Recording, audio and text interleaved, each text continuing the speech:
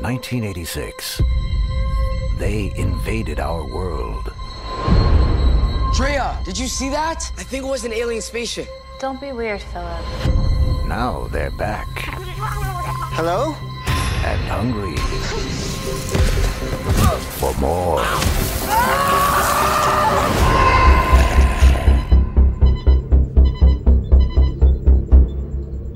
Christ. They're furry. Oh, she's so cute. Ferocious. What the hell is that? And they love What's that sound? fast food. Aliens are real. Hey, Drea, how's babysitting? It's going great. This time, You're telling me this one's good? everyone is on the menu. We're all gonna die tonight, aren't we? Who the hell is that? I don't know, but that's a really big gun.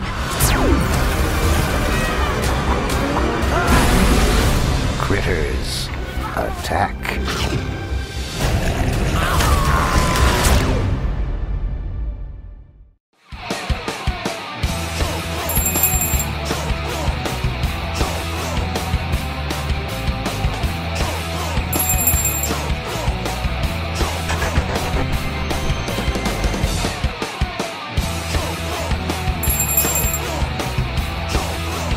Hey everyone, welcome back to the Pod and the Pendulum, part of the Morbidly Beautiful Podcast Network.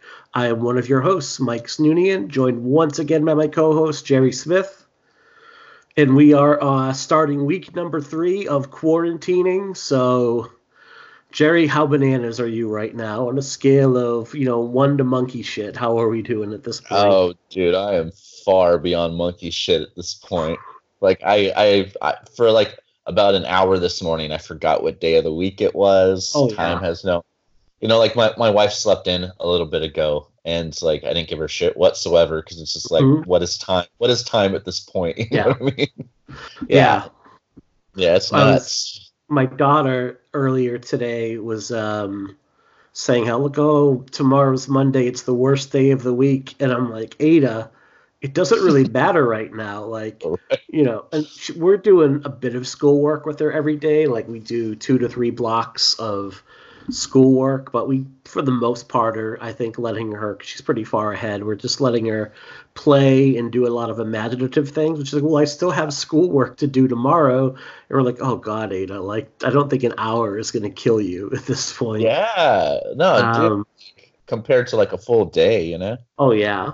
So allegedly the kids, every teacher I've talked to, allegedly the kids are like, oh, we really miss school. We really want to go back. And I have my doubts.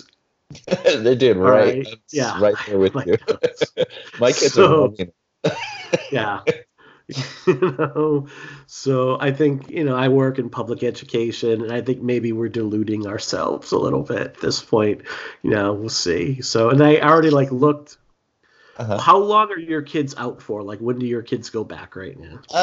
Well, tentatively, the end of May. Wow, that is only until May comes, because like the voicemail and the email and everything I got from the school districts basically saying that's just the date that we came up with, but we're kind of not planning until the basically next school year. Yeah. So yeah. So at that point, your kids probably get out like mid-June, end of June. Mm-hmm.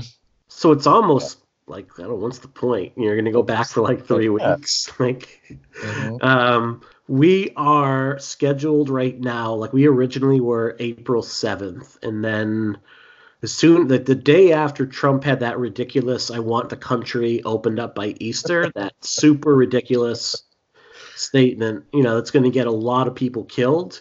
The next day, our governor was like, schools are now closed till May 4th right now. So it wasn't even 24 hours that the hammer came down. So we have another 5 weeks of this at a minimum. And then I looked, I'm like, well, we have that, then we have 35 days left of school.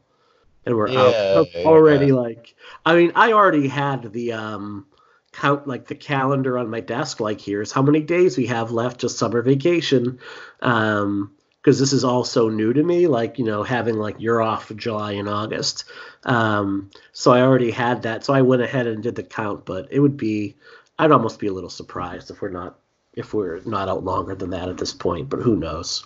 it's so crazy. Like, like I'm not trying to get political or anything, but like every day I'm scratching my head at this point. Like, we're so close to like Escape from New York now. Like, Right. just yesterday, like he's talking about maybe possibly quarantine off, like doing a quarantine on all of New York. Right. It's like, what? Carpenter was right, you know? It's crazy to me. I think that there's going to be, and again, we're not a political, we're not a political show. I think anyone who knows Jerry and myself know we lean very far to the left overall. What worries me is I think it's going to start getting positioned for political points as like, oh, this is a New York disease. You know what's funny is, yeah, definitely. Which it's obviously not. It's obviously it's not. And you and I we definitely lean more towards the left, like you said, and I'm a very liberal person. But that being said, I also feel like in the upcoming election, like just really quickly, I feel like both sides are going to be using this to try to score points. Like, it's not just like I'm not just slamming the right, like I also think that like the left, they're definitely going to be. I think everyone is going to be using this as a way to like get approval. Right, of course. Well, yeah, I mean, you see that already. And I mean, like my candidate of choice was Elizabeth Warren. After that, it was Bernie Sanders. But I'm like, all right, we're at the point where like, let's just kind of coalesce and kind of move forward at this point, which is kind of hard to do. But it's just like, it's, politics aside, to take affiliation out of it, it's very scary to watch every day what goes on in Washington and see the guy leading the country, and I put leading in heavy quotation marks there, just because he's incredibly stupid. I mean, he's just like incredibly ignorant and just thinks he can run things on his gut and is dismissive of actual knowledge, and it's gonna get a lot of people killed. I mean, taking aside the fact that you could diagnose him as a narcissist and a sociopath, well, at very least, if you were to sit down and do an intake and just do from a diagnostic standpoint, our president hits all of the trademarks of a narcissistic personality disorder. No, totally. And, for years, I've been giving my conservative family members crap just because we have such venomous disagreements. But that being said, it's not a political thing for me anymore. It's a survival thing. It's a humanity thing. Right. All of us should be banding together. This is a time where our entire country needs to be together. It doesn't matter what you believe, what religion, what political preference, what affiliation, anything. We need to be together in this. It's so crucial, so very important. And like I said, it's not political, but when someone is saying that, yeah, you know what, churches should be filled by Easter, that is how we're all going to die. Yeah. Like, that is not exaggeration. That is not exaggerating whatsoever. That is how we're going to die. Not having scientific facts, not following them, not following doctors. That is how we will die. Right. And also, I mean, this pride game saying that basically don't call the places that need help if they're not giving us the respect. That is not how we survive. No. This is how we die out. And, I could stay inside. My entire family could stay inside and do the quarantine thing till we're blue in the face. But if everyone else doesn't do their part, this is how we die. It is that serious, and that's pretty much the candy coated version, Yeah.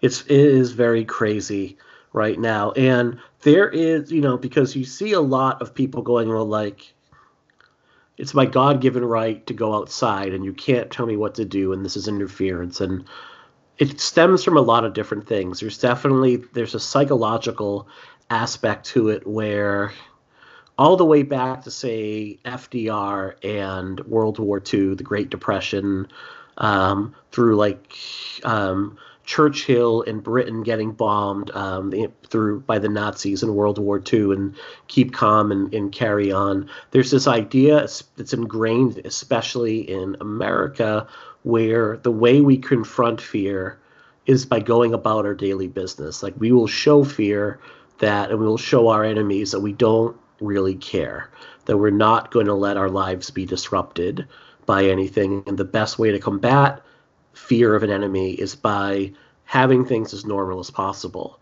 And there's a real psychological aspect to that and the way it's ingrained in us. I think the problem a lot of people are having right now, because I think a lot of time this idea of like, I'm just going to go out. Like yesterday, I drove by our local ice cream stand. Lovely place. Have had many great spring, summer evenings there, enjoying their ice cream. It's not only open, but it's packed. Like, there were like 50 people out there. There were a ton of cars in the lot, and no one is giving anyone any space at all right now. And I don't think it's just people that are trying to be like, well, I don't care, fuck everybody. I think it's a way that people are trying to fight their fear of this thing. And unfortunately, like, a virus is not like a human enemy. You know, it doesn't really care if you're afraid or not. Like, a virus just is. So if there's ever was a time to kind of listen to scientists, listen to doctors, listen to the experts right now, now is it. Also, not only listening to that fear. I mean, I hate to just randomly quote an album title, but one of my favorite bands of all time, Zayo, they have an album whose the title of it makes perfect sense. Fear is what keeps us here. You know?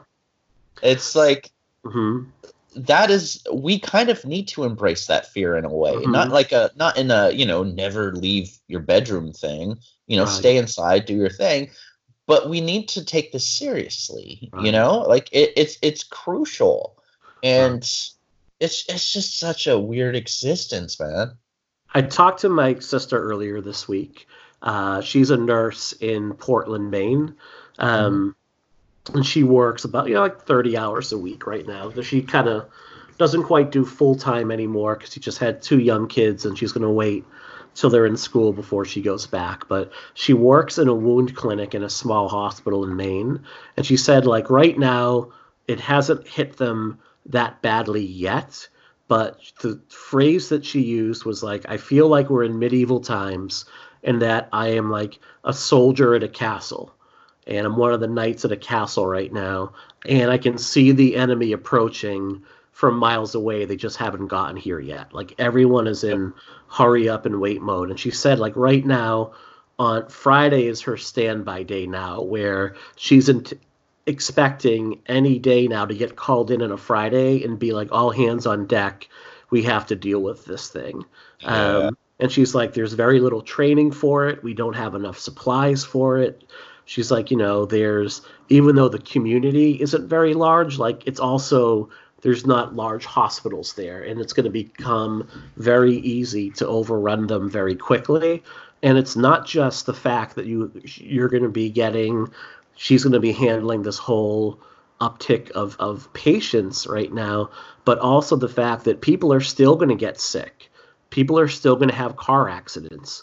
People are still going to break their arms or their legs. People are still going to get pneumonia, chicken pox. They're still going to have everyday ailments. There's still going to be cancer patients. There's still going to be heart disease and heart attacks. So not only are you going to be, and that can tax the medical infrastructure on any given day, but you add a pandemic on top of that, and it's not, now where does the priority come in? Very sadly, I had a coworker, she lost her brother-in-law to this. He had just gotten an operation and his immune system was compromised, and while he was recovering, got it and sadly passed. So it's really, it's a very scary thing right now. One of my best friends, I think I've written about this a couple times, so maybe anyone that reads my stuff knows. One of my best friends died about 1.5 years ago, and it's because he got really sick, and the medicine that they gave him took out his immune system, and he died from something very, very common, like I think the flu or something like that. So, I mean, if that can take someone out, that's the thing. Everyone's like, not everyone. I hate to say everyone. So, I mean, forget that. But there's a lot of people who are kind of thinking about themselves. Well, I won't get it. I'm okay. But what about the people that aren't? And that mentality is contagious. A friend of mine posted on Facebook this question, trying to like add some humor and, just some fun to like everything, saying, hey, what's a villain that scares you in horror movies or stuff? And I was trying to think of like, okay, is it Michael Myers? Is it? And then it just clicked. Right now, what scares me is Miss Carmody in The Mist. Because that realistic villain that just has those words that gets into people's heads and they start believing it, and it multiplies and it multiplies. And again, I'm not trying to get political whatsoever. If there's any Republican listeners, I respect you tremendously. That being said, we are currently being led by someone who is the male equivalent to Miss Carmody in The Mist. And it's important to recognize that. Set your political preferences aside and realize that this is the time that politics don't matter right now. They do not matter. Humanity matters, and it's important. Like I said, it's so important for us to recognize that and be better. Be better for each other, not just ourselves. Absolutely. I could not say that any better myself right now. So what are you doing to stay sane? Since we've last spoken, what are you doing right now to keep yourself kind of not crazy? I've been painting a lot, which is really cool. I mean, I've done it for a long time, but like, not as much. And like, that's been fun. And like, out of nowhere, I got like this really nice message from Mark Shostrom, which is like one of my favorite special effects artists of all time, just saying like, Jerry, I love your paintings. Like, what medium are you using? And I was like, what the fuck? Like, what? But and making music, I just finished the kind of like album I'm putting out this Tuesday. I just finished it yesterday, and Excellent. It's basically we're calling it Rainy Days for Ghosts. And it's basically a fictional radio program that is kind of like the fake soundtrack to driving through Los Angeles at night. And Zach Showalter, who's one of my great friends, he's the radio host on the album. Nice. He has such a great announcer voice, and it's almost kind of like a Wolfman Jack kind of radio program over these songs, like interludes and that kind of stuff. So I finished that. That's going to be coming out this Tuesday.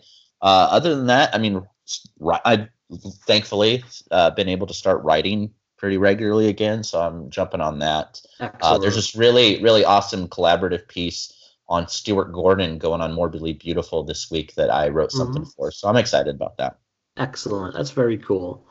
So for me, I have done very little with horror lately. I've started to write again. I got a couple pieces that I'm gonna shop around. Hopefully someone will take them. I've started to like work on that book again, some new chapters to it, some tweaking some of the old ones, and I'm like, my goal is to put like 25,000 words into it while I'm off for April and May.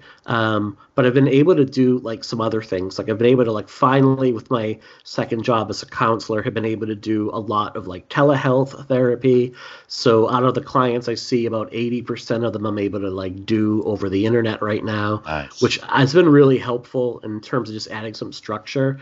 But I'm going to be working our school is like giving some of the counselors like cell phones to just be like a call center for some parents or kids that might need, especially for parents that are like, hey, I'm feeling really stressed out. What should I do during this right now?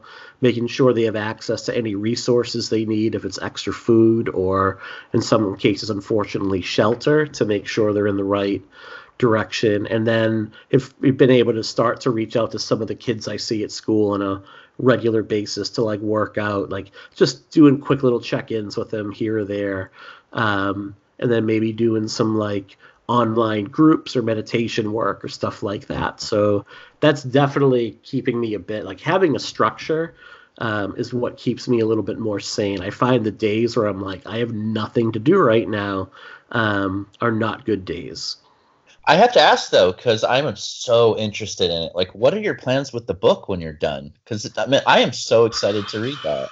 Hopefully someone publishes it, and then I can say I wrote a book. I mean, that's really it. I need to reach out to some people maybe that have shopped books before.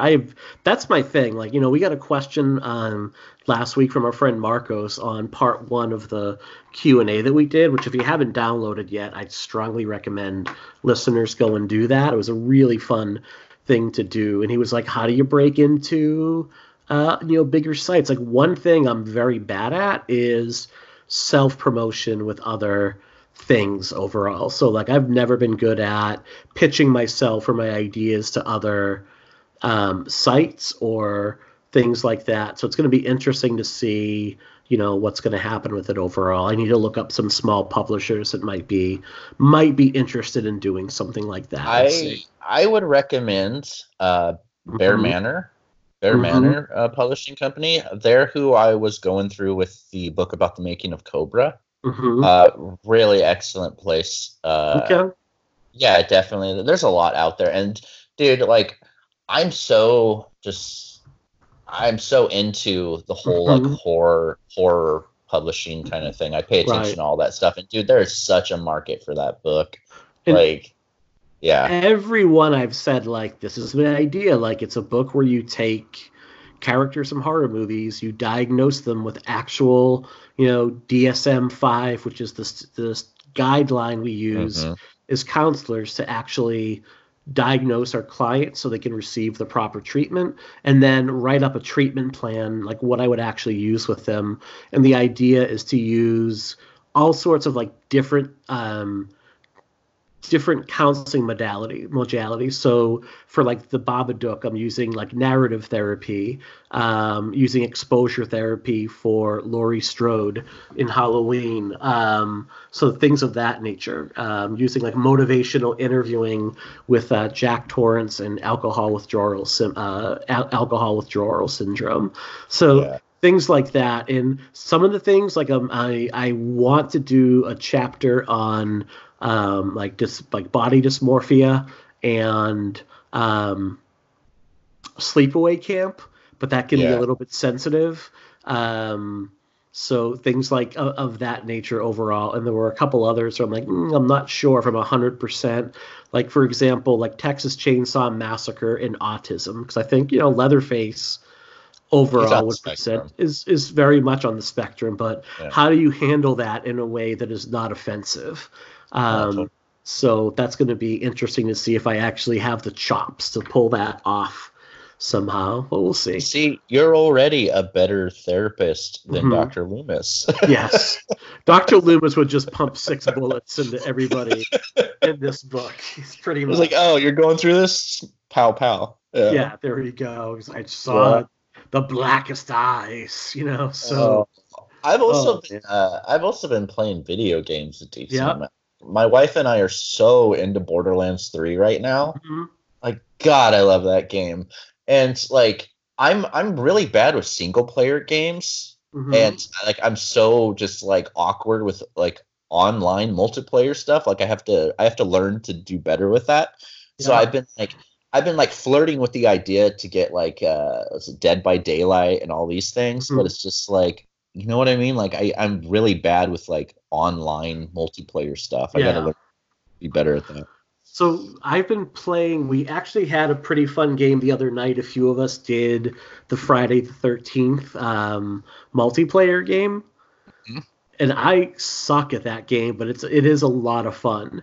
So like Brad McCarg, who's been on our show, Vincent DeSanti, the director of Never Hike Alone, and now the follow-up for that is coming out soon. Was in, like, I happened to jump in on a game he was in on, and that was a lot of fun. And I got invited to do another one, and just like it was super late, and I ended up conking out before. But I definitely want to do that, and I think we've gotten the game handles from a bunch of our listeners. I'm going to put that out again. Like, I am more than ready to do some like Friday the 13th online with a bunch of our listeners and other people. Yeah. If I could get the hang of all of that, I would love to do that too. That'd be great. And I think the thing about it is we all suck at it. Like, everyone that plays that game, like, we're all pretty terrible at it. It was just a way to kind of like you get online, you throw on the headset, you catch up with everybody, you have some laughs, you do a little bit of drinking. No one is taking the game serious. Like I was Shelly for one of the characters, and that was made me so happy. And can we talk a little bit about the script reading we want to do? I think if we do that, that'll kind of push it to make it real. I want to do that so bad. So I had this idea. I'm like, can we, get our hands on like a digital copy of like some horror movie scripts, and then just like stage some readings with some friends over Skype, and then post them. And out of that, I think Mike Vanderbilt and Nat Bremar had the idea, like, why not do some of the great unpublished horror movies? And I know Jerry and Mike have access to some really good unpublished material overall. And I think what did we decide for the first movie we're going to do? It was Maximum King, right? Mm-hmm. Yeah, Maximum King, which is King. Oh, Maximum King was a script that was on the blacklist a few years ago, which is a annual list of the best unproduced scripts. And Maximum King, what it is a fictional biopic about the making of Maximum Overdrive. Like it has a way coked out Stephen King, Emilio Estevez, Dino De Laurentiis as like this kind of dictator producer. Like it's fantastical. It's a movie that can never be made with how salacious it is. And oh my god, it is one of the best, like the funniest scripts I've ever read. And I think that's what we're gonna do. I believe so. And we've got like a lot of people have said like I want, and obviously the hardest part of this is going to be getting everybody to like agree to a day at a time, because even though we're all kind of shut in right now, we still have like family obligations and whatnot, or some work things, even if you're working out of home. But I'm hoping we can at least make this one happen, and then do a few more of them overall. I think Tommy Hudson, who wrote the book Never Sleep Again, said he wanted in for this as well. So hopefully we'll get him, because he was a hoot to have on when we had him for. Was it New Beginning? I'm trying to think which episode he jumped in New on. Blood. It was the New Blood. That's right, because he was team Tina, if I remember, or yeah, Team it was, Melissa. Tommy Hudson and Peter Bracke, right? Yes, yeah. So, I think like Tommy said he would come on, and I would love to have him on the show again, especially when we do the Elm Street series. So we are trying to stay sane, basically, any way we can right now. Anyway, and I definitely like Jerry, you have a lot of kids. Ada, Claire and I have the one. We have Ada, and I think like we had kids who were a little bit older, and we definitely looked at one another like one is good. Like one is good. Yeah. I wish I would have said the same thing. Yeah. So, if you had to get rid of anyone, Jerry, which one? Let's not do that right now. Oh, dude, you know what? I'm stir crazy enough that I would answer those questions. Like, I have an answer. Oh, listeners, submit that over at Pod and Pendulum. Submit that right now, and we will answer that. But I I've seen like an uptick of like the childless people I follow go, oh, you parents aren't so smug right now about having to be locked in with your kids, You're like, yeah, you're right. You're absolutely right. So no, it's funny because I'll find myself like, I'm not serious, but I'll find myself saying like really weird shit that like, I'm not serious about it, but like my wife and I will laugh. Like, I'll just be like, oh God, I just, so-and-so kid, just remove yourself from my sight. Just like, I just don't want to see you for a year. Right. And they'll be like, wait, what? No, I'm joking. But well, the other day, Ada approached my wife and says like, Mom, I want a threesome. And our daughter is 9. And we're like, my wife is like, what? She's like, what? And I think Ada like realized she didn't quite know what she meant. She goes, she's like, I want my friends like Liana and Glenn to come over when this is all done. We're like, oh, okay, well that's something completely different at that point. Like, so we're definitely getting to the kids say the darndest things stage at this point. I would never forget, like when my daughter was really young, like 4 years old. we were driving to visit my mom, just her and I, and she did something really cute in the car. And I said, like, Ada, Mom and I love you more than anything else in the whole world. And we're so happy to have you as our kid. And without even a moment's hesitation, she's like, well, one day you and Mom are going to get old and die, and then you'll be gone, and you'll just make way for more people in the world. And I'm like, whoa, that's fucking dark, kid. That is dark shit. Violent green stuff. So speaking of dark, what are we here to talk about tonight? Well, for having such a big politically based opening, 28 minutes of this episode, we're here to talk Critters Attack. Yes. Which is a film that is definitely not any of those things. It is the most recent and the 5th film in the Critters franchise and the last episode of our Critters series. It's a movie that... It's a movie. You can't stop there. It's a movie. It tries so hard to capture what was great about the original series, but it just doesn't do a bang-up job of doing so, which is weird because, we'll talk about this more throughout the episode. The people that made this movie all around are really good filmmakers. This movie is edited by Mike Mendez, which is one of my favorite horror directors. I love Mike Mendez so much. He is one of the co-creators of the Tales of Halloween anthology movie, and I know he had the giant spider movie, and I can't think of which one it is right there. Big ass spider, yeah. The Grave Dancers, the Convent. Such a fun, wacky director. His movies are movies. He gets B movies. Oh, he really does. And it was edited by Mike Mendez. It has a really great score by Russ Howard III, who did the music for Tragedy Girls and Hobo with a Shotgun. It was written by Scott Lobdell, who wrote one of my favorite horror-ish films of the last few years, Happy Death Day. He created Generation X for Marvel. He's written for Angel, Buffy, X-Men, Red Hood comics. Such a good comic book writer. Right. It's weird. This movie's kind of weird because it has a very good crew as far as the people that handle it. I feel like where this movie goes wrong, and again, we'll get into this more as it goes on, but where this movie goes wrong is the lack of budget. It shows very much. And where Critters 3 and 4 had that lack of budget too, but it made up for it in ingenuity and passion and so many other things. And this movie just kind of falls flat. Right. No, you're absolutely right. What it does get right, I do believe, is it has some of the best Critters action of any of the series. I think it goes back to part 1 and part 2 where the critters are there.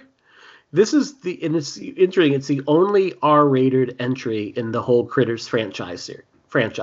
So you get like a really good critter action. Like this is a super gory movie at times. There's that one moment early on where you have like the baby critters like pop out of a guy's stomach and go flying. Yeah. And what they look like to me, I don't know if you remember Mad Balls growing up. Yeah. So they like there's that time when like the Garbage Pail Kids were a thing, and then like there was Mad Balls, and it was like those really ugly, hard plastic balls that kind of looked not like necessarily horror movie creatures, but they look like these really grotesque little things. That's what they look like when they come flying out of a dude's like flapping stomach. Like there's some great gore and blood in this movie overall, but it's kind of hampered by a storyline that just doesn't really kind of connect at all.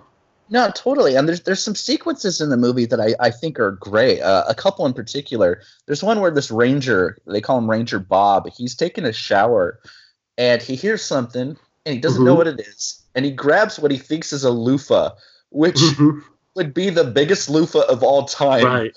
I mean, it's a pillow-sized loofah. Yeah. It's huge. And he starts rubbing it on his body, and then he opens his eyes, and it's a huge crite that starts biting him.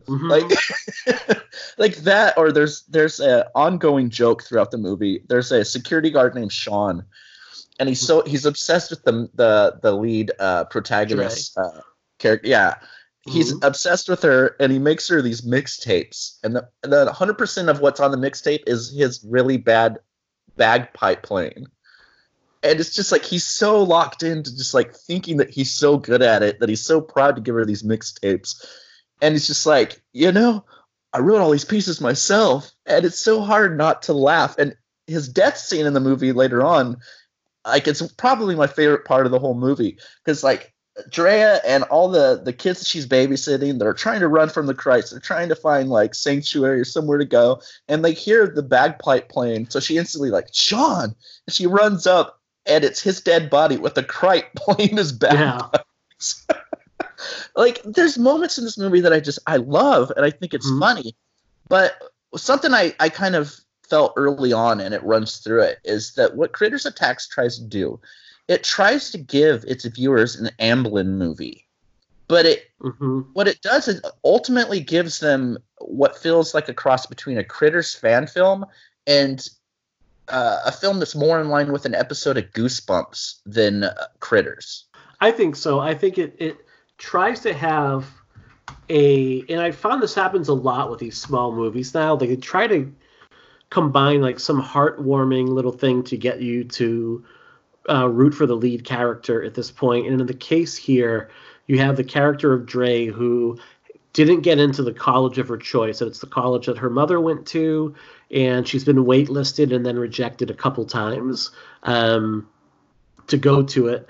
And she ends up taking a job babysitting for one of the professors, so that she thinks that'll increase her chances of getting in. And you're supposed to feel bad for her throughout, but there's not a lot of connective tissue there. Like the group of her brother, and the two kids that she's watching after, they don't ever really click in any sort of meaningful way whatsoever. And you just don't really care. Like whenever, like it's just the four of them on screen, all I really wanted was for the action to go back to the critters, where I didn't mind, like in the first movie, following around like the townspeople in Critters 1 and Critters 2 were super interesting and weird and goofy and funny, and I really enjoyed spending time watching them. But I didn't really get that same thing in this movie, where like every time it was like Dre and that little crew, it's like just go back to whatever the critters are doing. No, totally. And the story that should work in this one just doesn't. I mean, it's a brother and sister. They live with their kind of like drunk uncle / sheriff, Lewis. He means well, but he's just like really bad at being considerate and supportive. He's kind of like the voice of reason that kids don't want to hear or don't need to hear sometimes. He doesn't help. He doesn't like embrace their dreams or what they're into. He kind of makes fun of them for it. He also looks like David Fincher, who's a great filmmaker, but a raging asshole. So that's hard. But the thing is, like, that setup should work, but it doesn't, because the characters, like you said, you just don't feel for them. I mean, Drea, she works for a sushi delivery service to save up for college. She didn't get into the college she wants. She delivers sushi to the college she wants, and sees an old friend of hers. And the only reason they're not friends is because the friend got into the college and Dre is upset about it. The girl kind of, the friend tries to help her and say, here's an opportunity. The professor that would help you get into this school, she needs someone to help her with the job. And when Dre finds out that it's babysitting the professor's kid, she kind of scoffs at it like she's better than that. You know what I mean? And she kind of treats a lot of people in the movie like shit. So to have like a protagonist, that's kind of like unlikable from the beginning, it's hard to latch onto it. Whereas, what's interesting is, like I said, Scott Lobdell, the writer, he wrote Happy Death Day. And he kind of approached that kind of same protagonist in that movie a lot better. Whereas the character of Tree in Happy Death Day, she starts off as a pretty despicable character. Right. But the writing and the performances are so good that by the middle of Happy Death Day, you see like humanity in that character. You see growth in that character. There's an arc of being a better person because you realize that. And we just never get it with the character of Dre. And I feel like the film, it has a lot of missed opportunities with that. Right.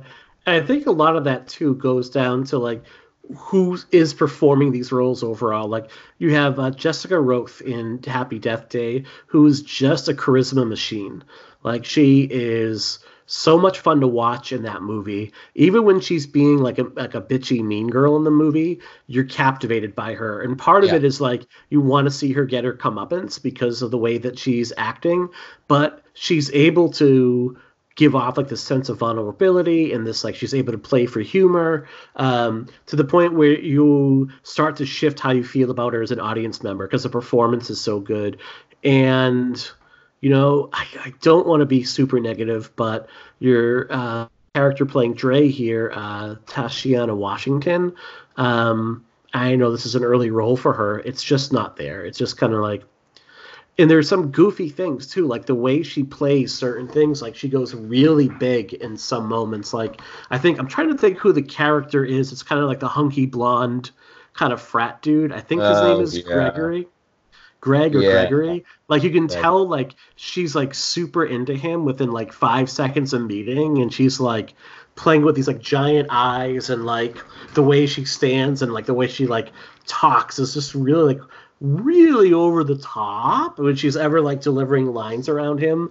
And it's just like I definitely want to talk more about Gregory later on. I thought that character was a hoot later on. So I think what made the early Critters films work is they were really silly situations, but everyone kind of played them straight. Mm-hmm. So it kind of felt like normal people, relatable people that were going through something extraordinary. Whereas this movie, a lot of the performances are really over the top too. Mm-hmm. So it's hard to kind of latch on to that relatability.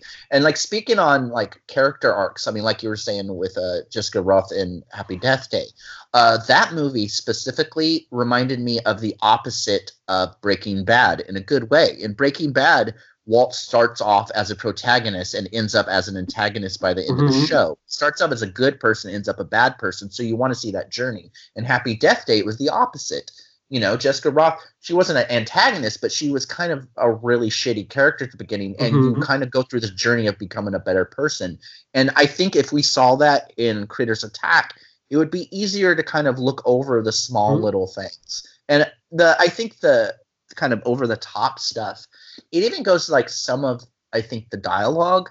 I mean, it tries so hard to inject stuff that's like relevant to right now. I mean, one of the kids is like super obsessed with YouTube channels, and Drea is talking to like her brother, and he's like, "Oh, I'm sorry, I'm listening to a podcast," and it's just like, you know what I mean? Like it's just it's funny, but I don't think it's kind of meant to be,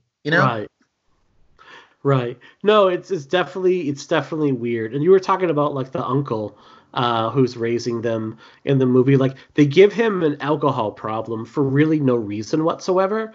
Like it doesn't really play into anything that ever goes on in the movie at all. Like, and he's not, you think like usually if you give like that character, he's like the alcoholic. Well, then he's like rude or somehow abusive to the kids, and it's going to get his comeuppance. But he actually does, even though he like, and let's face it, like if your 14-year-old nephew came up to you and was like, "I just saw a UFO outside," you'd probably blow him off, right?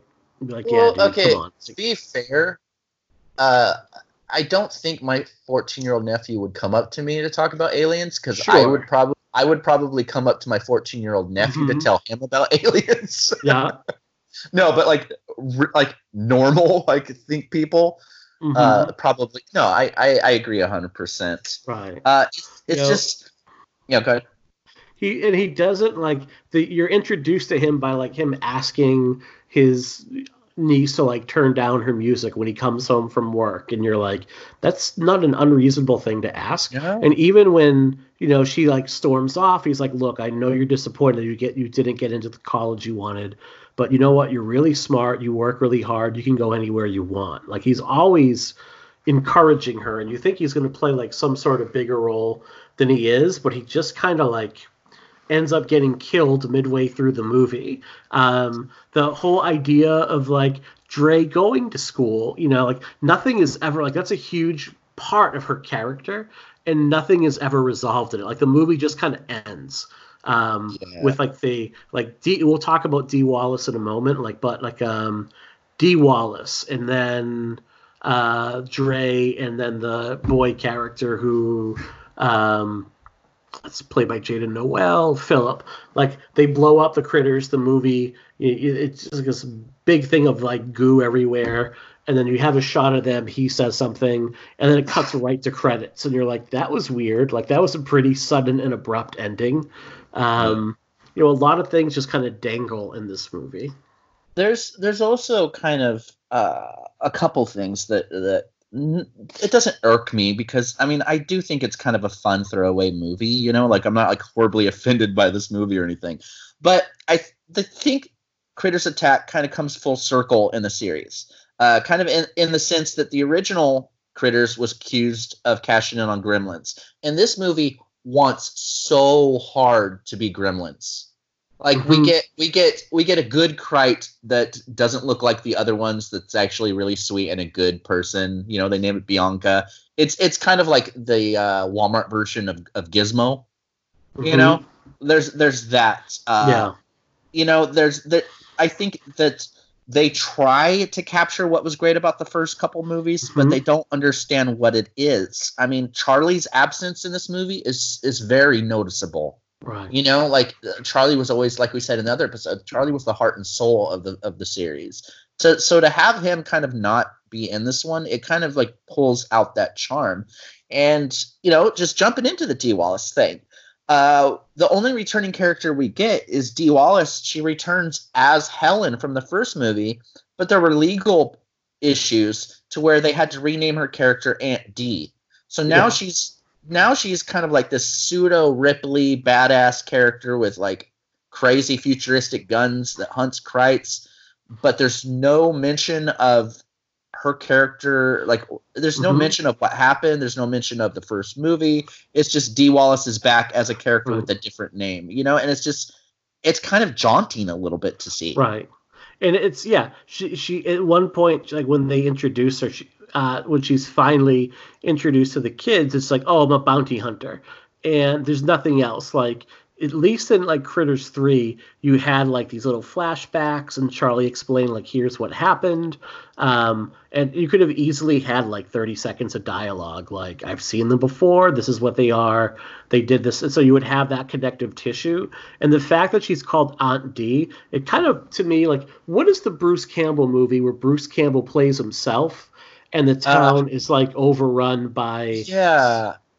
Wasn't it like My Name is Bruce? Yes, thank you. Yeah. So, you could have easily gone that route where like Dee Wallace, who has been such a fixture in so many movies that, we love growing up, and even now she continues to work with like directors like Rob Zombie so often. Like, she has a kids show on Amazon called Just Add Magic, where she was one of the main characters. Like Dee Wallace is a treasure, so I'm never going to say anything bad about her. Also, totally. She's also like, looks like my mom. I mean, she looks just like my mom.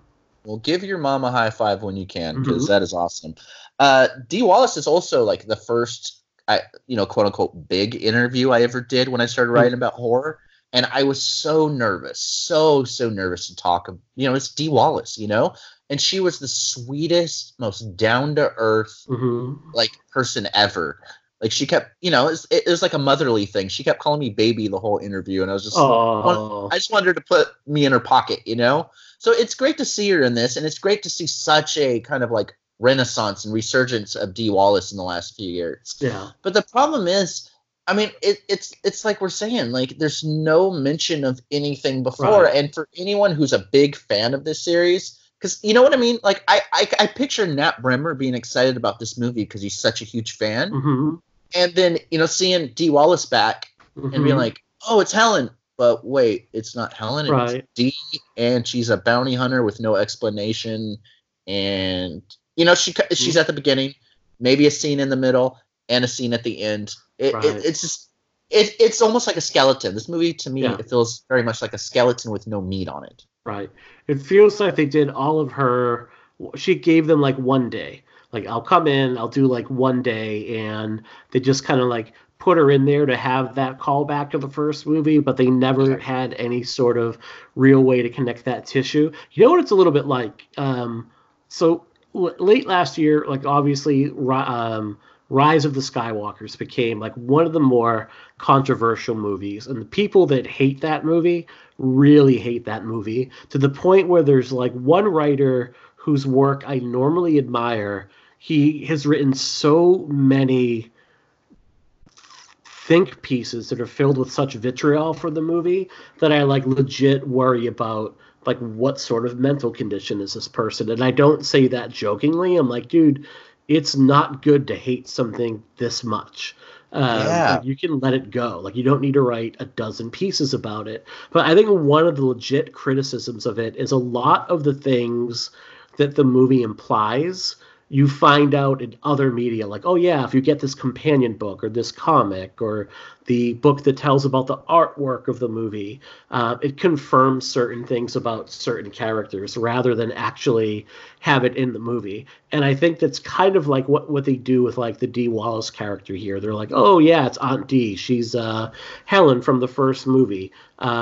And you know that only because like you've maybe like read an interview or done like a Wikipedia or something on it, but there's nothing in the movie itself that would suggest that it's the same character. And I think if you did like a My Name is Bruce type of thing with it, where like Dee Wallace plays herself, and she's like, you know what, I've done so many of these movies now, like I know how to actually go after and hunt these real things. That could be a really fun meta way to approach the material. That and like, you know, it sucks because you know that she loves doing these movies. Mm-hmm. You know, during that interview I did with her a few, like years ago, like it was before Lords of Salem had come out. Nobody had seen it, you know, and during the interview she was like, have you seen it? Have you seen it? And I was like, no, I'm dying to. And she went on this like long rant about how much I'll love it and how much fun she had making it. And she had such passion in her voice talking about just making movies in general. So like for Dee Wallace to come back to a series that is kind of beloved to fans and to not get really anything to work with, like it almost feels kind of like a disservice to her as an actor. You know? One of my favorite little Dee Wallace roles. It's a very small role, but in Ty West's House of the Devil, she plays like the landlady that rents Jocelyn Donahue the apartment that she needs.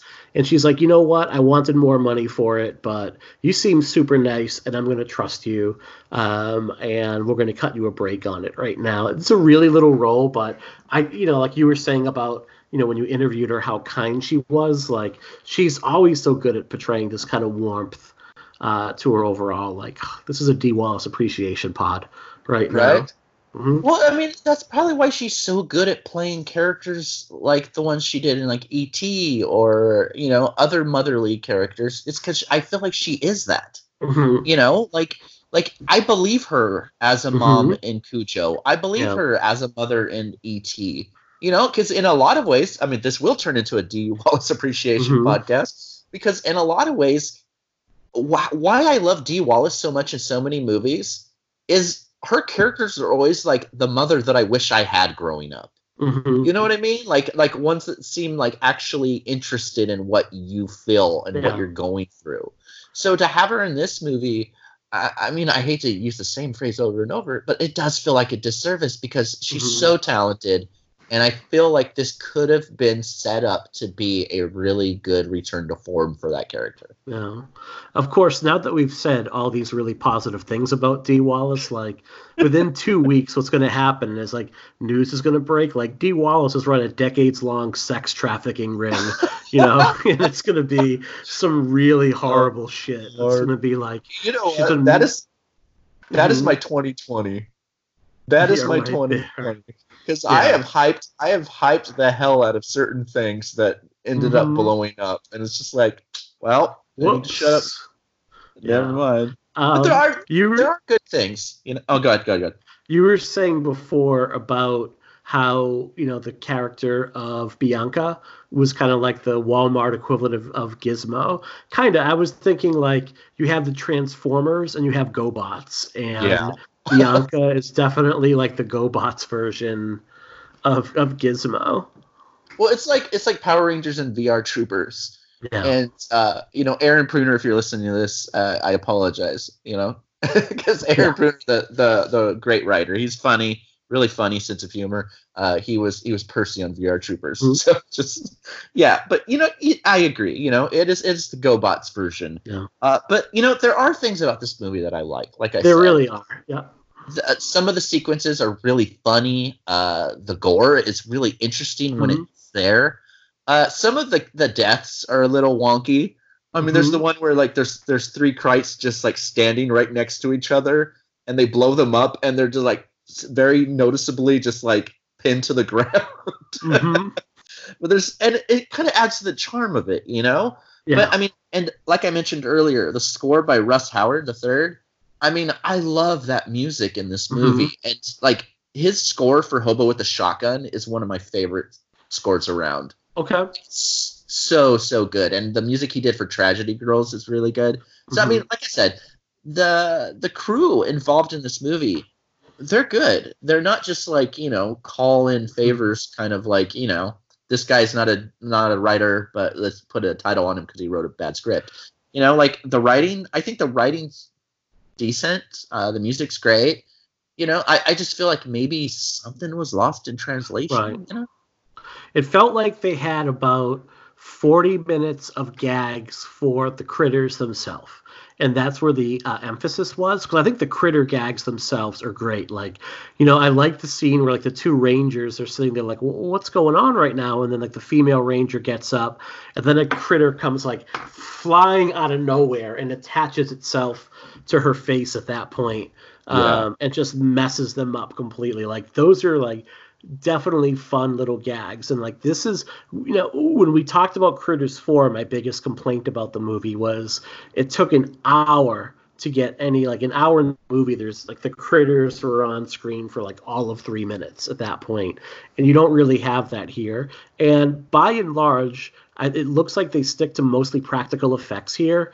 There was only like one scene, I think, where they had like the giant critter ball rolling and it was like a close-up of it, that it looked like really bad CGI to me. But by and large, you still have like these puppet creatures, these tangible puppets.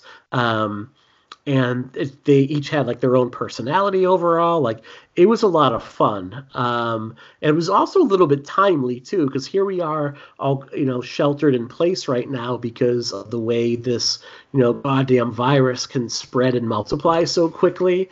And you have these critters that are like multiplying like crazy. Like you start with like 1 or 2 critters, and then the next thing you know, there's like hundreds of them. There's like baby critters everywhere. And I thought that was kind of fun.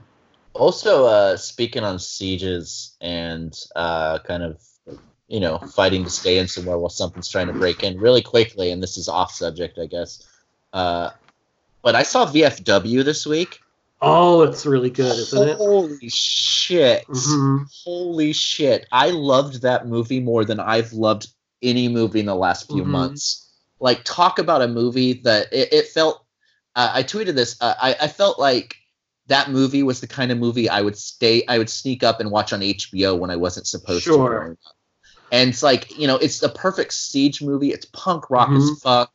I mean, Josh Ethier is one of the scariest dudes around in that movie. Like, I cannot recommend VFW enough. Like, it is wild. And dude, if any of you don't like it, like, I will punch you in the leg. Like, that is so much fun. Love how like each movie Joe Begis comes up with different ways to like fuck with Graham Skipper and like see him killed off in hilarious ways. Like every movie, like Graham Skipper just bites it in hilarious ways. He's become the new Sean Bean in a lot of ways. Pretty much. He just won't, he's not making it to the end credits whenever you see him on screen. Did you see The Devil's Dolls? I have not seen that. Drake Reynolds directed it. And Graham Skipper gets like a big ass drill right in his face at the beginning. It's the best. And Graham's a friend. Graham's such a great guy. Like so nice, such a nice like sweetheart of a human in real life that it's so funny to see him just get mutilated and murdered like in so many movies. Like, oh god, it's great. So the cast for VFW alone, like Stephen Lang is like, I think Stephen Lang is the bar owner, William Sadler, Fred Williamson, George Wendt, Norm from Cheers has, back to back was really funny because he's also part of Bliss, which Bedges did like back to back with one another. He's just so good. So for folks that don't know, like VFW is basically about a group of veterans that spend their days like drinking in an old VFW hall, and they come under siege by this like super violent group of drug dealers, and they absolutely refuse to like cede their turf overall, and it just erupts into like crazy chaos and violence. It is like, yeah. Who? Okay, in your opinion, really quick, I guess this is turning to a VFW episode. Yeah. But in your opinion, who is the standout performance? What is the standout performance in VFW for you? I started Telluride. I was actually got to do a Q&A with Bejos and Ethier when they were both like very hungover or very gracious. That's every festival. Yeah, I know. I really thought the kid who played like the soldier that had returned home. Yeah, I'm looking it up right now. So Tom Williamson, like for like kind of your younger actors, I thought he really stood out as like a super strong performer. William Sadler, though, like his turn in that, Sadler's pretty much great in everything he does, so that's really no surprise. But I thought he really stood out. I really thought that whole group of vets was just like totally fucking awesome. And I guess like so not knowing George Wendt from really anything aside from like Cheers and The Burbs, where he does like straight up comedy, to see him in a more dramatic action-y turn was like kind of eye-opening as well. Oh, totally. For me, it was David Patrick Kelly, who played, Luther in the Warriors. He's in The Crow, Commando, all this. Like, his performance made me laugh so much because something happens and he's kind of like suffering throughout the whole movie. And like, you don't know if he's gonna die or not, but he thinks he is right from the beginning. That it's just like, I'm dead. And the whole movie, he finds himself defending his like his smoking pot. Like anytime, even even in the middle of like this absolute carnage, he's like, "Fuck you! It's medicinal." Like, that's what surprised me about that movie. It's so funny in the midst of like so much chaos. Well, Martin Kove too, who probably is best known for his turn in The Karate Kid, is the owner of the Cobra Kai dojo, telling Johnny to sweep the leg. John Kreese in The Karate Kid. He plays. When you are introduced to him, like he's the one member of that veterans crew that still kind of has his life together. Like I believe he owns a car dealership, and he's the only one that's not super fucked up. And he has this bravado and unearned confidence that gets him killed. You see it coming from a mile away, and it makes it all the more tragic when it happens because he doesn't realize how far gotten in over his head when he's trying to negotiate, when he's trying to deal with this crew.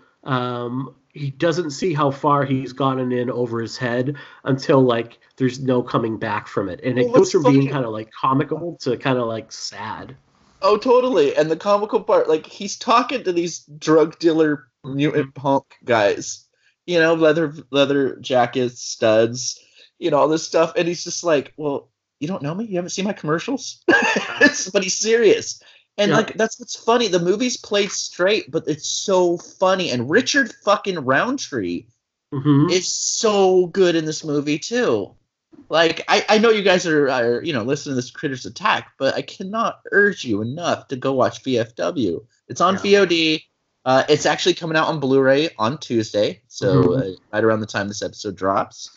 Go out and get it. It is a blast. It's worth it. It's definitely if you need 90 minutes of like just absolute like blood-soaked practical effects, just like it's like the best description I can give to the effects is go out and get like a cheap plastic bag that can hold like 50 to 100 pounds of just like shredded meat, and then like run that bag through like a grinder and let it fly everywhere, and that's pretty much what you're getting for like 90 minutes in this movie. Like, it's fucking awesome. It's really fun. So I've done so little horror since this thing has like started. Like I am on like a rewatch of The Office right now because I find that like very soothing as a show. But I think tonight's family movie night's going to be like Happy Death Day, and I think I'm going to rent VFW after that. I definitely need a day to just go in the basement and watch the 4 Alien movies too. Dude, right? No, they're great. Okay, question real quick. Mm-hmm. Are we just covering those, or are we covering Prometheus, Alien Covenant, and those two? I would say we cover the 4 movies, Prometheus and Covenant. Okay, cool. And then we leave Aliens versus Predator to when we do the Predator series. Yeah, okay, that's good. Quickly though, like talking about movies, have you seen 1917 yet? Oh man, I cannot recommend that. It is. See, I'm not typically like a war movie kind of person. Mm-hmm. Like I think mostly because my dad had like 7 brothers, and every single one of them went to like Vietnam and everything else. So I mean, I grew up listening to like horror stories. The stories just kind of like, like I appreciate history so much, but it's just like the war movies, they don't do it for me. But 1917 is a movie that I think I saw 3 times in the theater. Like, it is so good. Really? And like the whole like, everyone accused it of just being a gimmick because it's filmed and edited to look like it, where it's basically one long take. Like the whole movie feels like one take basically. Like it so it's like the World War I equivalent of Birdman. Yeah, no, pretty much. And it is so intense, and it's like, I love Schindler's List. I like the war movies that I do enjoy. But that being said, I do feel like 1917 is my personal favorite war movie of all time. So it wasn't really on my radar as a movie that I would see, and then someone did, like, it was in the lead up to the Oscar season, where someone did a little behind the scenes video of it, and it's the scene of the soldier like running through all the carnage. Yeah. And they showed how that was done, and basically how many moving parts had to be in place for it to actually get that shot correct. And I'm like, all right, this is definitely something I need to see sooner than later, but I just, for whatever reason, never was able to get out to the theater for it. So that scene in particular, without giving spoilers away, is one of the most crucial scenes in the entire movie. You see that scene put together in the actual movie, like, your heartstrings, man. It is such a fucking good movie. Yeah, I'll definitely have to give that a look. I'm trying to think of what we recently did. I introduced my daughter on Friday night. I introduced her to National Lampoon's Vacation. So all right. Which was such a class, and that's one of those movies that I have not watched a million times, so it's not really ruined for me. And number one, like, the controversial opinion I came away with that is like Beverly D'Angelo. I would take her over Christy Brinkley in that movie. Like, Beverly D'Angelo was just stunning in that movie. I saw that tweet that you did on that with that opinion, and dude, I have your back 200% on that. She is just va-va-voom. I mean, she's just incredible in that movie. But also, like, everyone, when you think of the Vacation series, like, most people go to Christmas Vacation, and they think of, like, Chevy Chase's, like, rant at the end of that movie when he finds out he's getting the Jelly of the Month Club. But I got to tell you, man, actually, you know what? We didn't watch this movie Friday. It was Wednesday. Because the next day...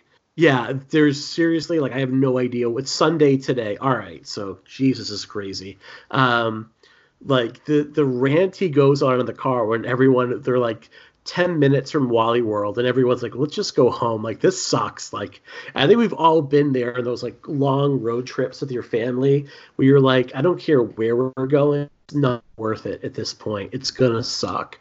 And he just loses his mind, and he's like, He's like, we're gonna be so fucking happy. We're gonna be singing zippity doo dah out of our fucking assholes. Like the next day, like we were looking for this place to go hiking.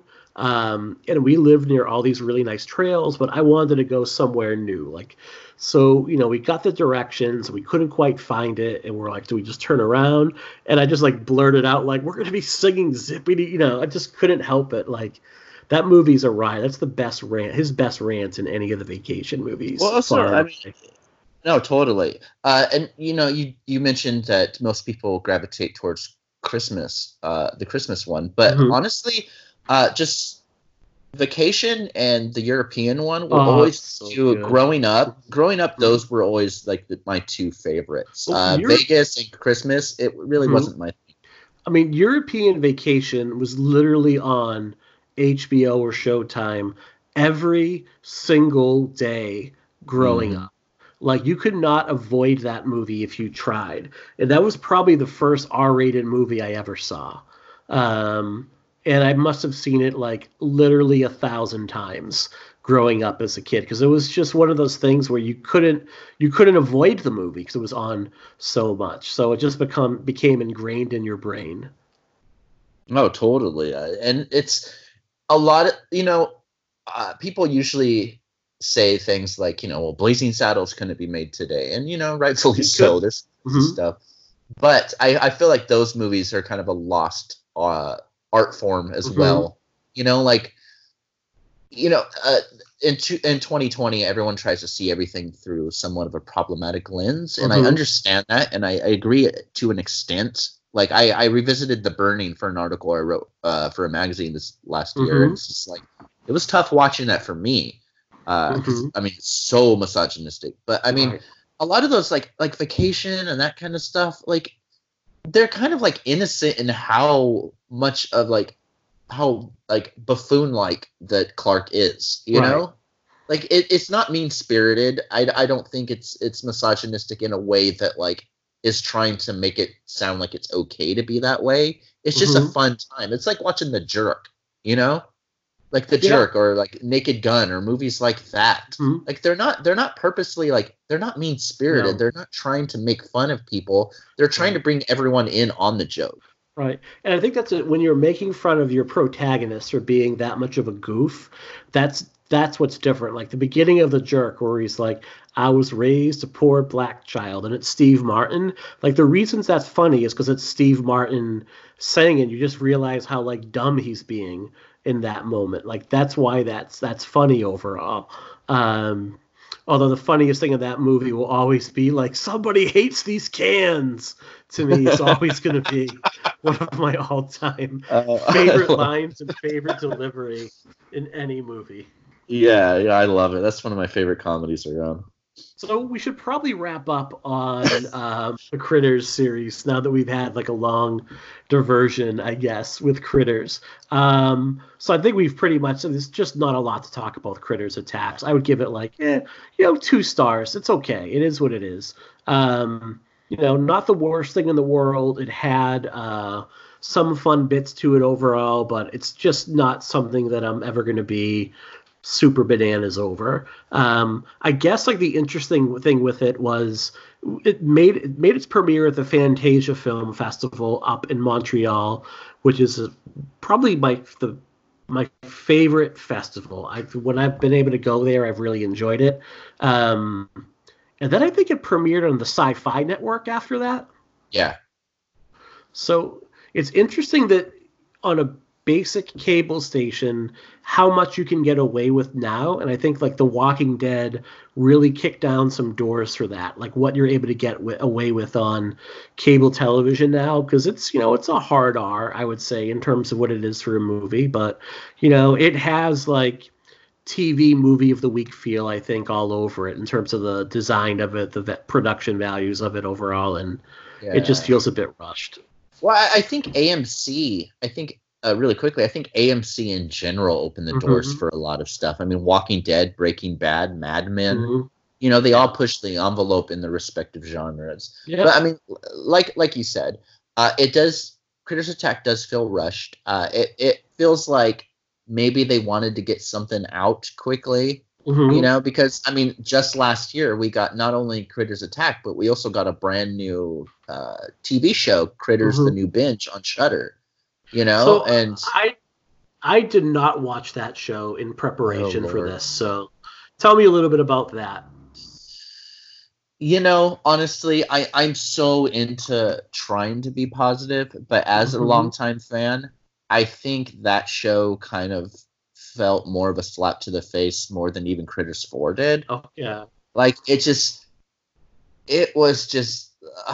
missed its mark completely. No returning characters, no connective tissue. That, and there's a smart critter. There's a smart Krite with a suit on that talks. Mm-hmm.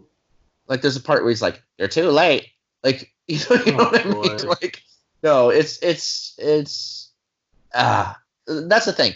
The new Binge, the TV show, came out first, and so that kind of left a bad taste in a lot of fans' mouths. And then Critters Attack came out, and which Critters Attack isn't that great either, but it's definitely a step up over the TV show. So, you know, I'll take it. Okay. So, any final thoughts on the Critter series? I love the series so much. I think maybe that's why I'm so passionately against some of it, is that, when Blink-182 came out with that awful Neighborhoods album, you know, I remember saying, like, this is bad. And someone's like, well, you're not a fan if you don't like everything. It's like, no, I think a real fan of something can step back and say, this is something I love. This doesn't work. And I feel like when Critters, the series, when it gets it right with, like, the first, the second, the third, and parts of Attack, I think it excels. I think it's such a fun series. It's such a magical series at times. The first couple movies, it's able to transport me personally back into a time of not innocence, because I'm not trying to sound cheesy, but like a time of just being youthful and naive and loving these movies. You know, like I can still watch the first two Critters and feel like a kid again, and that's such a rare thing to do and to have in a series. And I love them. I really do. They're great. Yeah, and for me, like, these were first time watches for me. So I'm watching it from the perspective of a middle-aged dude. So I didn't have like these warm, fuzzy memories, even though the first couple movies would have been like right in my wheelhouse. And you know, the first two movies in particular, like, they're a lot of fun. They're really well made. I think that you can see the difference between like a B movie in the 80s and the B movie nowadays. Like, you know, you have Nick Garris doing Critters 2, and like you get like a really solid, fun movie versus what you get, say, with Critters 4 and, you know, most of Critters Attacks overall. So I'm glad we did it as a series, but it was another one very much like The Lost Boys, where you have like one really good, or in this case, two like very strong entries, and then you're just kind of powering through the rest of it as best you can at that point. Which leads us to, what do we have lined up for our next couple series? Well, other than the script reading ones and these little mini episodes that we've been doing, you know, the mailbag ones, we are going to head into Aliens, which is a series that I think we have something before that. Oh, I'm sorry. I forgot. I'm losing my mind. We're going to do, before Aliens, we're going to do Creepshow. Yeah. 3 movies, 2 really good ones, one that is a Creepshow only by name. We'll try to get a special guest on that one. We'll see. But, we're headed into anthology territory, which is fun because we haven't done that yet. Right. So Creepshow and then Aliens. I think if we're going to talk about any anthology series, well, there's not a ton of them to talk about, but Creepshow, as far as I'm concerned, is like one of my all-time favorite entries. And talk about like one of those things, again, growing up as a kid, one of those movies you got to see dozens and dozens of times growing up and really loved it. And especially that first movie, I got to tell you, like, watching it as a kid and then watching it again as an adult, and maybe kind of like having a better understanding of some of the dynamics that are at play, make it like really fun to go back and revisit this. So I am looking forward to that very much.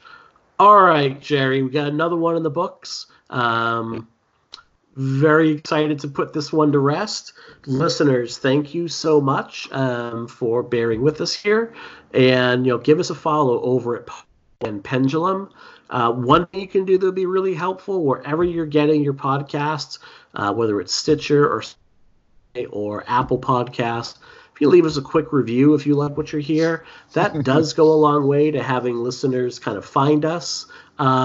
We never got negative reviews until I said some disparaging things about a certain horror host, and then all of a sudden, that's the only time we've ever gotten things said about us. So we could use a little bit of TLC there. That definitely does go a long way to get us out in terms of getting listeners over. I would also encourage everybody to go and visit our podcast network's homepage. We are now part of the Morbidly Beautiful podcast network, which is a collection of a ton of great shows overall. There's phenomenal writing and other things going over on the site, so please visit morbidlybeautiful.com. And aside from that, everyone have a great week. We hope we brought a little bit of joy to your day here as you're kind of cooped up, and we hope that no one is getting close to reenacting Act 3 of The Shining anytime soon. So thanks very much, and we'll be back later this week with Mailbag Part 2. And there we go.